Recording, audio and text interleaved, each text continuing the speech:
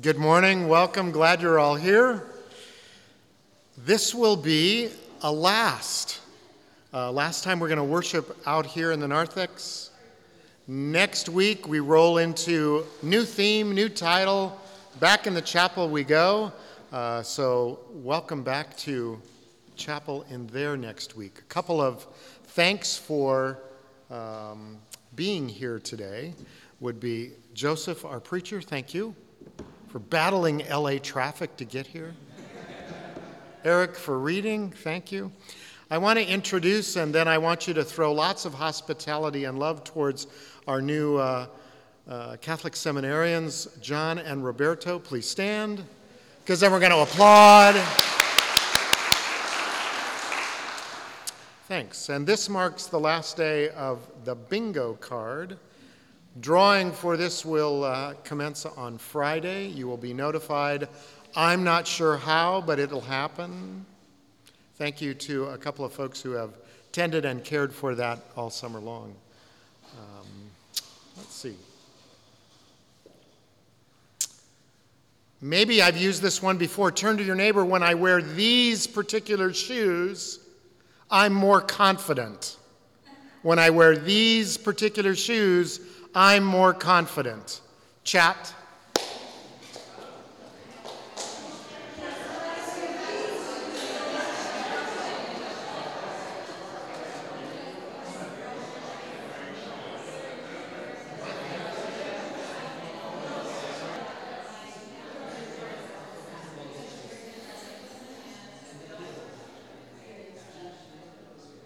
Story time. In my family of origin, I am the tallest. In my current family system, I am the shortest. When I hang around tall people, I like to be a little taller. So if I'm wearing my clogs, you'll know, oh, he needs to feel taller today. Confidence. I have another story about platform shoes, but that for another time. Let's stand and sing our opening hymn that's printed in your bulletin, Lord of all nations, grant me grace. We'll be doing verses 1, 2, and 4. God of grace, we gather in your presence as a community. We open our hearts, minds, and souls in worship to you. Thank you that today you dwell among us and we live in your presence. Come be with us, inspire us, and lead us in our time together. Amen. Today's reading is from the book of Esther, chapter 4, verse 14. For if you keep silent at such a time as this, relief and deliverance will rise for the Jews from another quarter. But you and your father's family will perish. Who knows? Perhaps you have come to royal dignity for just such a time as this. Here ends the reading. Thanks be to God.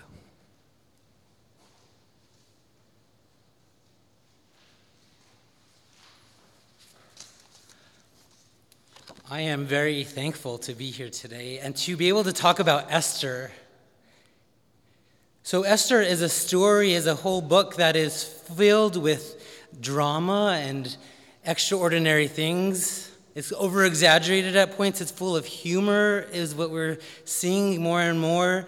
But all of those things are just the vehicle to deliver this truth that Esther carries. So I feel a little bit responsible to do more than just one verse. So I'm going to give a summary of the book of Esther. 50 minutes later. So Esther is an orphan who ends up living with her uncle Mordecai. And they are from the historic Jewish community. And in this time, so here's Esther and Mordecai. In this time, there's also a king who at that time has a wife named Vashti. And Vashti is a queen that is throwing her own feast while the king has a feast. So I'm going to say this again, that just picture this entire book being filled with feasts and dinners and parties, balloons.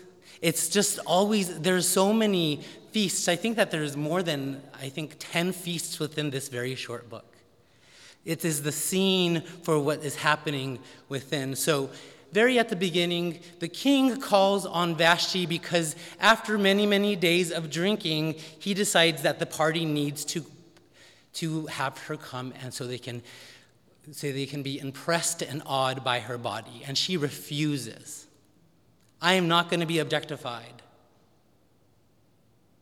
So what happens is that the king decides, well, I'm going to send out a decree to all provinces that she is rejected now, just so that other men in other provinces or other women in other provinces don't think that they can reject their husbands or say no to their husbands. He says, I don't want people to know that this happened. So he announces it to everybody. So then moving on from there, the king, as in any good story, is made to seem not that smart, right? He's like that archetype of like the evil person who is a buffoon. And because he is a buffoon, Haman, one of his most highest noble people that surround him, gets to basically have a lot of power and use the king's power and to manipulate and to go out. And one day, this Haman, who is even more so the bad guy archetype from all the cartoons that you see, right? He's the one that's walking around with his crunched up face and sneaking around. And he is going and he sees Mordecai at the gate of the palace. Before I go there, there's a big competition because the king starts to miss his queen. So he has this big competition, this big selection process, and Esther is chosen to be the new queen and finds herself this young, orphaned Jewish woman behind the gates of the king's palace. There's a lot of drama. This is something that is like a novella, and I love it. I am here for it. So back to Haman. Haman is coming to the gates, and Mordecai is at the gates, and Haman says, come and bow to me. And Mordecai says, no, I don't bow to you. I only bow to my God. And because Haman hates to be rejected, he then decrees that all the Jewish community would be annihilated on the 13th day of the 12th month, and sends that out without the king knowing, with kind of in a hidden way. Dum, dum, dum. Mordecai finds out about this, so he tears off his clothes and he puts on sackcloth, which is a traditional way of mourning. And he comes to the gate, and somehow Esther finds out, I think her servants tell her, that your uncle's out there in a sackcloth at the gate again, and she thinks, oh, that fool, like my uncle, we all have that one uncle, right? And she says, take him this clothing so he can get out of that wear. And he says, no, tell her that this is what's going to happen to our community and that she has to go and talk with the king. When she hears this, she says, I cannot do this. I have to be called by the king to speak to him, and he has to point a scepter at me, and he hasn't done that, so I can't do this. But she's still behind the gate with privilege in the king's palace. So Mordecai sends back to her a message that says this: act, be bold and act, because if you keep silence at a time like this, you think you're saving your life and your family, but that's not what you're doing, because God's love for the Jewish community is so great that God will continue beyond you to find a way to save the Jewish community. And then Mordecai says to Esther, who knows, perhaps you have come to royal dignity for just a time as this. Wow. This is a great story. I encourage you to read it. Read it. It's really great. I'm going to read it again probably this weekend because it just is so inspiring. And I think that it's inspiring to learn about this Jewish history, but it's also somehow related to me and my Christian community. because it talks a lot about like how you can act to love your neighbor. But I also think that our Christian community has a lot to learn from this young, orphaned Jewish woman who found herself with power to protect her own community from prejudice and annihilation and persecution, and she did. How long was that? So, moving on. Do you know this moment where you are in a conversation and somebody has said something to either you or yourself or to somebody in front of you, and you know that it wasn't right? It somehow carried some kind of prejudice. Maybe it was somehow against, sorry, I need to make sure I'm at the right part. Yes.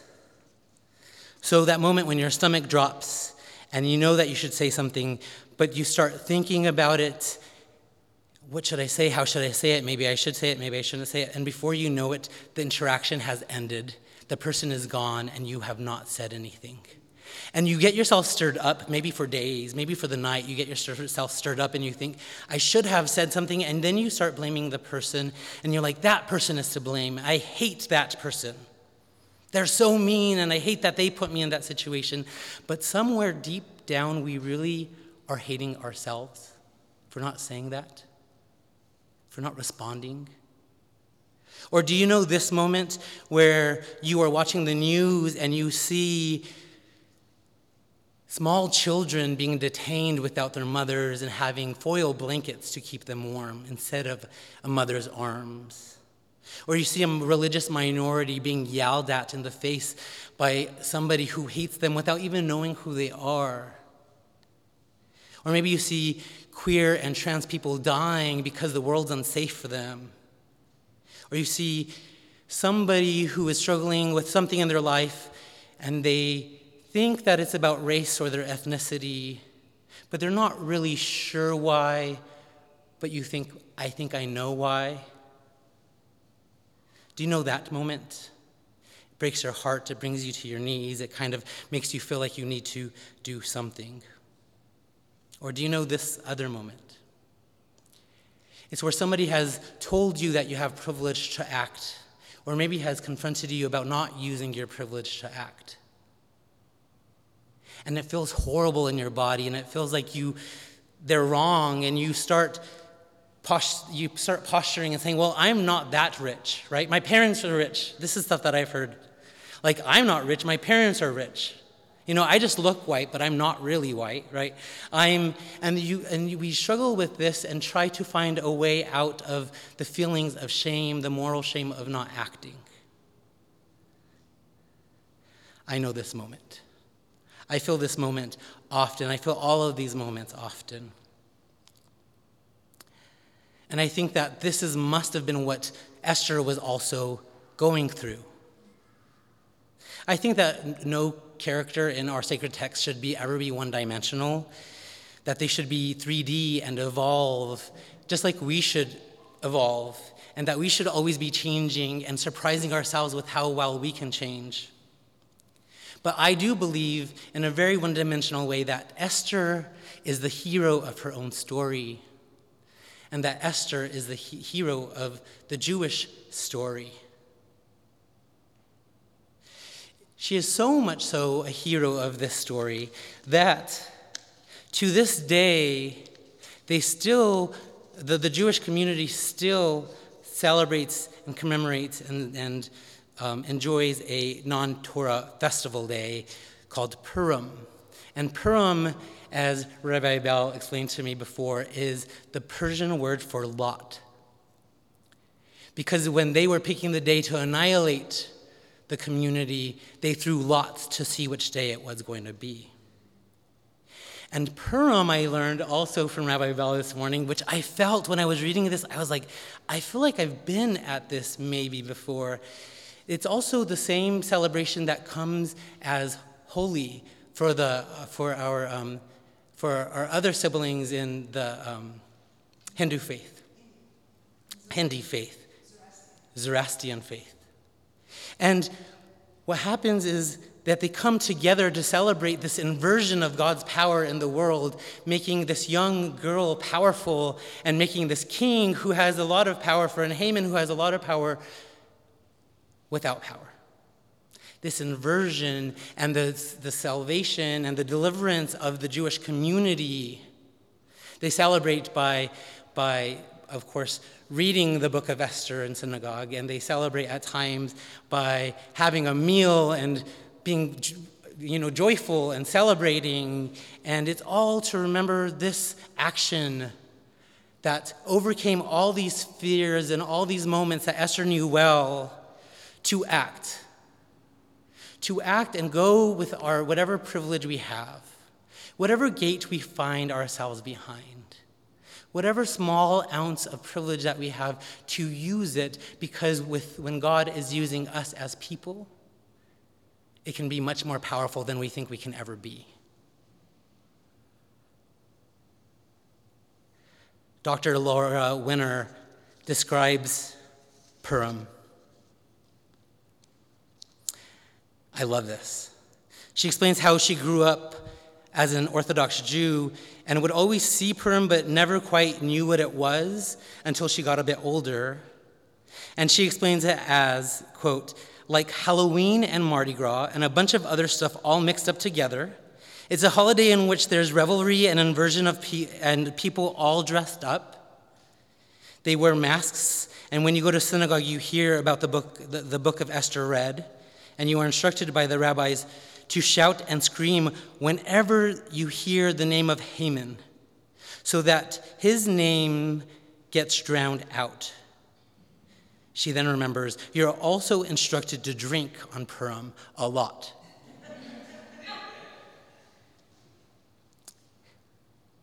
Dr. Winner also remembers the rabbi saying, to drink until you can no longer tell the difference between Haman's name and the name of the king.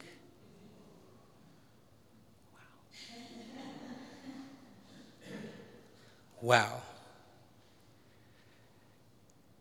The systemic power that we encounter in the world, sometimes we blame Haman. And Haman is, like I said, a bad guy. But when you think about it, and when you think about it structurally and systemically, the power to annihilate an entire community of people was not Haman's, it was the king's. We have to look at where power resides in our own life. Sometimes we're fighting with people who have not the power to do the things we are accusing them of, and it's just easier to fight with those people.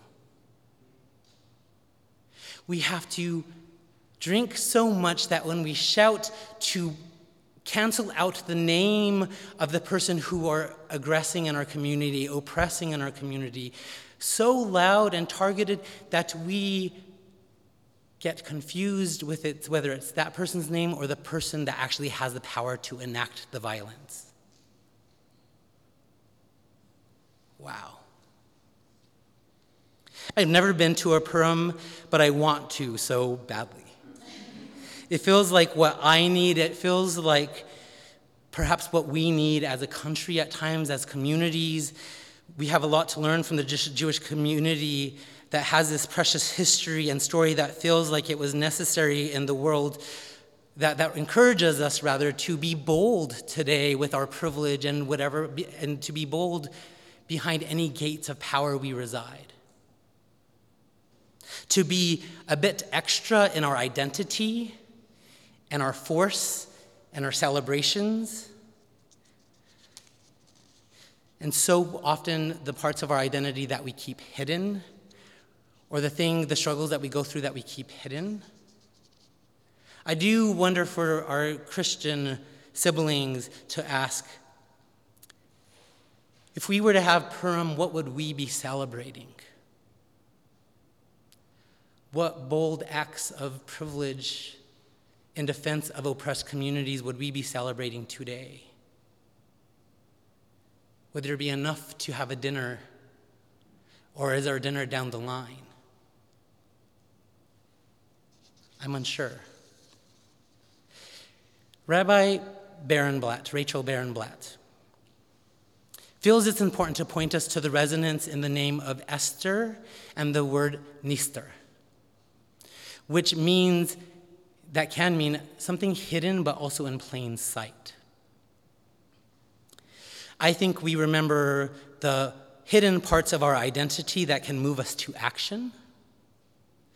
I think we remember the hidden in plain sight, those hidden in plain sight, like the communities of historic oppression that we see today continuing to suffer, hidden in plain sight, like the privileges we have and the gates that we find ourselves behind, hidden with access that other people don't. Hidden like God at work, and hidden like us resisting the call from God. In Esther, God is not named once. God is hidden at times, but works through people. Like Mordecai's words can echo even in our faith, keep silence at such a time as this, and relief and deliverance will arise from another place. In Christian communities, we can sit around dinner tables and conference tables and meet for a long time discussing what God is calling us to do, so long that God has already chosen somebody else and they're in the streets doing the work. I realize I'm at a university with a lot of meetings. It was not a personal attack, but sometimes, is God still at the conference table, or is God selecting somebody that's in the streets already? God is already using people right now as we worship to love our neighbors, to proclaim the worth of our neighbors. Yes, Nistar, hidden. Hidden at times like God in our stories of inversion of powers, lifting people with no power to positions to act. People like you and people like me, people like us. Hidden like our struggle to act. I know that God always loves us first and empowers us to act. But once God loves us and we know it, how do we respond to that call? Mordecai says to Esther, says to Esther something we can allow fall onto our ears this morning. Perhaps we have privilege, access, a voice for such a time as this. Is it time? I think it's about time.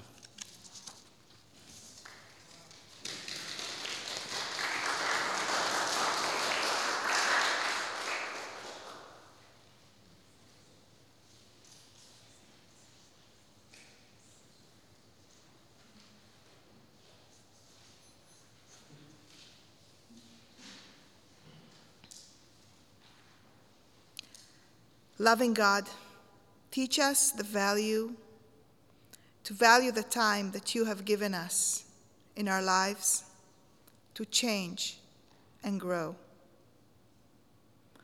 Thank you for those moments when we experience challenge. Amen. We are grateful that you walk beside us, gifting us with times of growing and waiting, of joy and of sorrow. God of life, God of hope, God of all, sustain us, guide us, be present with us in all times. Amen.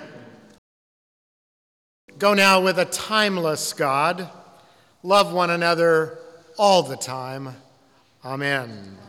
Please share a sign of God's peace with those all around you.